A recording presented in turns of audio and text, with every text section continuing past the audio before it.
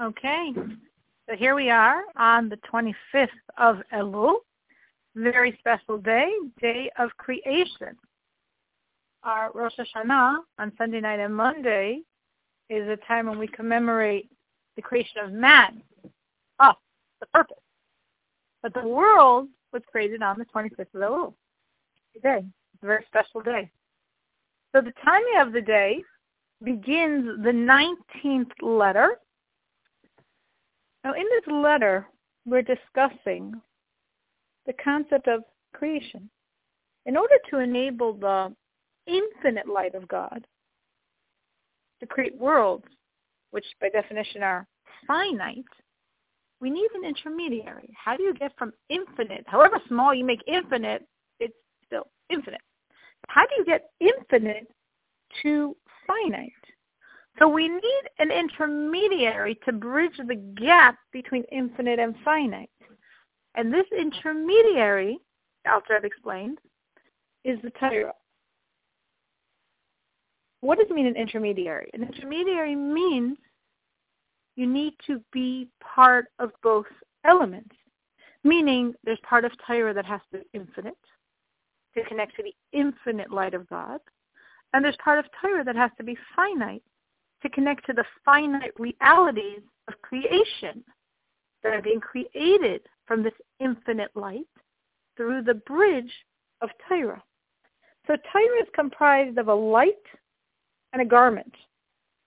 As the verse says, he wraps himself with light as with a garment. So this verse is implying that there's a light hidden in a garment. So we're talking here of Torah. There's the light of Torah, which is its infinite inwardness, and then there's the garment of Torah, which is its finite and revealed exterior. So the infinite inner light of Torah connects to the infinite light of God, and the finite external dimension, the garment of Torah, connects to the finite creation. And thus Torah bridges the infinity of God and creation, which is finite. The garment, the exterior finite element of Torah, is what we call nigla, the revealed dimensions of Torah, within which is concealed the pnimius of Torah, the inner dimension of Torah, the infinite dimension. And to understand this, what we're also going to begin discussing today is the difference between comprehending Torah and prophetic comprehension. So, the Arizal HaKadosh, Rabbi Yitzchak Luria, said that Moshe Rabbeinu, that Moses, did not understand, did not get the inner, most profound dimension of God's Chachma, of his seminal wisdom, which is called, in the language of Kabbalah, the Father of Atzilus, Abba of Atzilus. In other words, the degree of divinity called the supernal Chachma, the seminal wisdom, isn't limited to the seminal wisdom in the highest spiritual world, the world of Atzilus. There are many levels higher than that. There's a seminal wisdom as it's in the Kesser, the crown. There's higher than that. There's a seminal wisdom as it is in Adam Kadmon, in the man above, etc. So the Alter Rebbe is saying that all of these levels of the seminal wisdom of Chachma were beyond Moses. Even the inner dimension of Chachma, the seminal wisdom, in the highest world, in the world of Atzilus, even Abba, the father of Atzilus. So then obviously, Moses couldn't comprehend things higher than that, like the crown, like Esther. So what was Moses getting? I mean, this is Moses. So what he understood was the external levels of Chachma, the external levels of the seminal wisdom, which are invested in Bina, the next divine attribute, which means the attribute of understanding. So the inner essence aspect of Chachma, of the seminal wisdom, could not be grasped and cannot descend. But the external aspect of it, the external aspect of the seminal wisdom can descend into the next level of divinity, which is the attribute of bina, of comprehension, of understanding, which then in turn is invested in the 7 lower divine attributes, what we call the small face, the Ir Anpin. So the external dimension of the seminal wisdom of Chachma is invested in bina, in understanding, which then that package is invested in the 7 attributes of emotion, what we call midos, which is called in Kabbalah, is the Ir Anpin, the small face. Now the word mida is interesting because mida, of course, we think of as a term for emotion, but mida really literally means a measure. So what does that imply? Why are we calling emotions measure? Well, the point here is a measure is something very finite. A measure means it's this and it's not that, and it's this big and not smaller and not larger. It's measured. So using the term measure implies a level of divinity which is so contracted, it's within, so to speak, finite dimensions.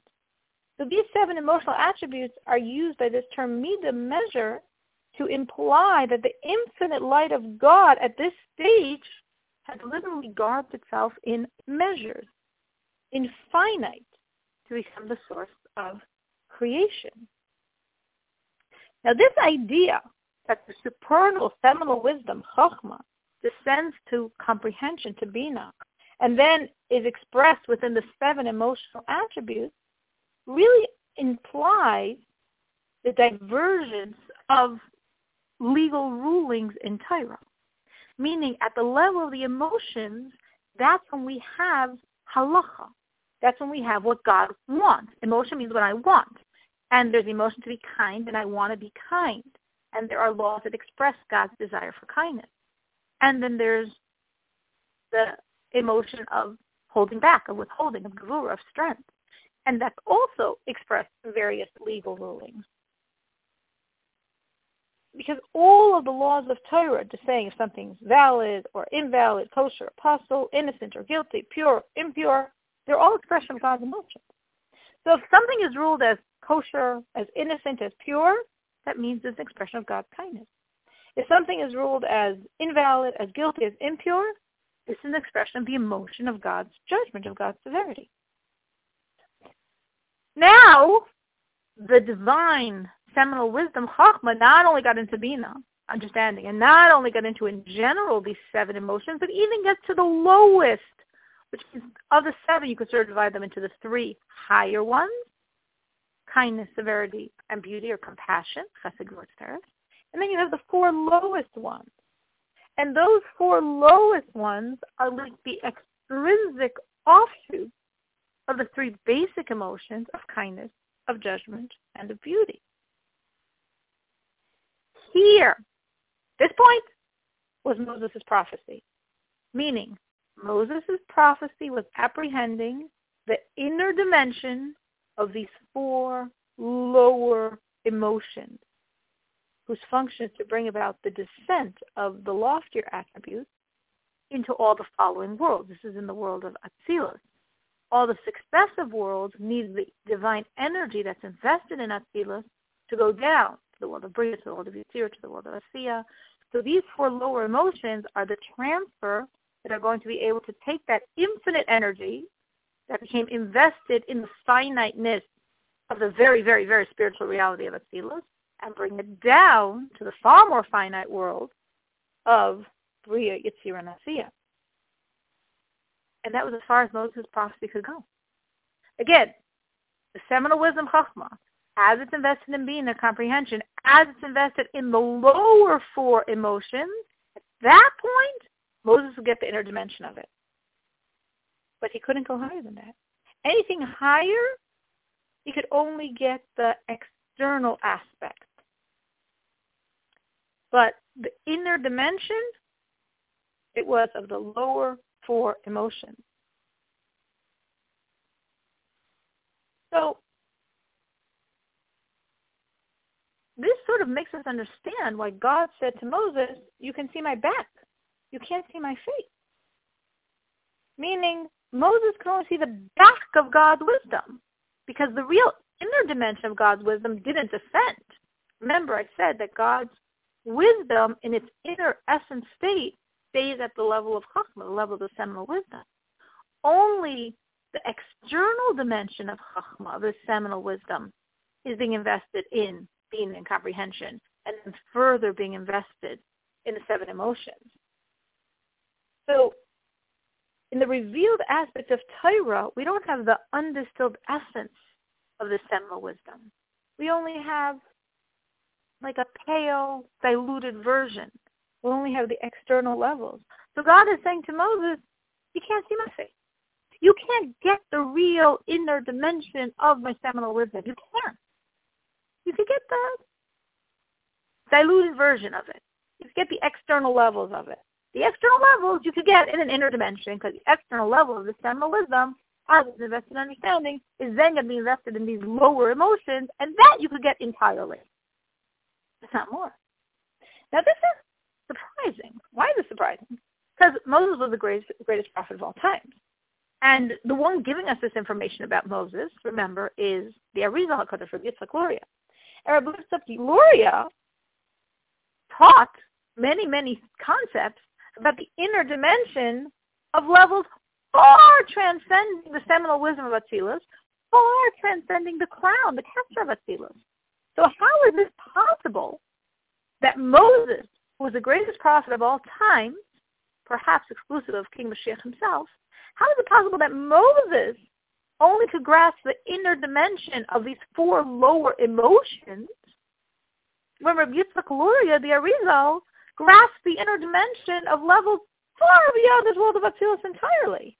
How is it possible? And for that, we will continue tomorrow.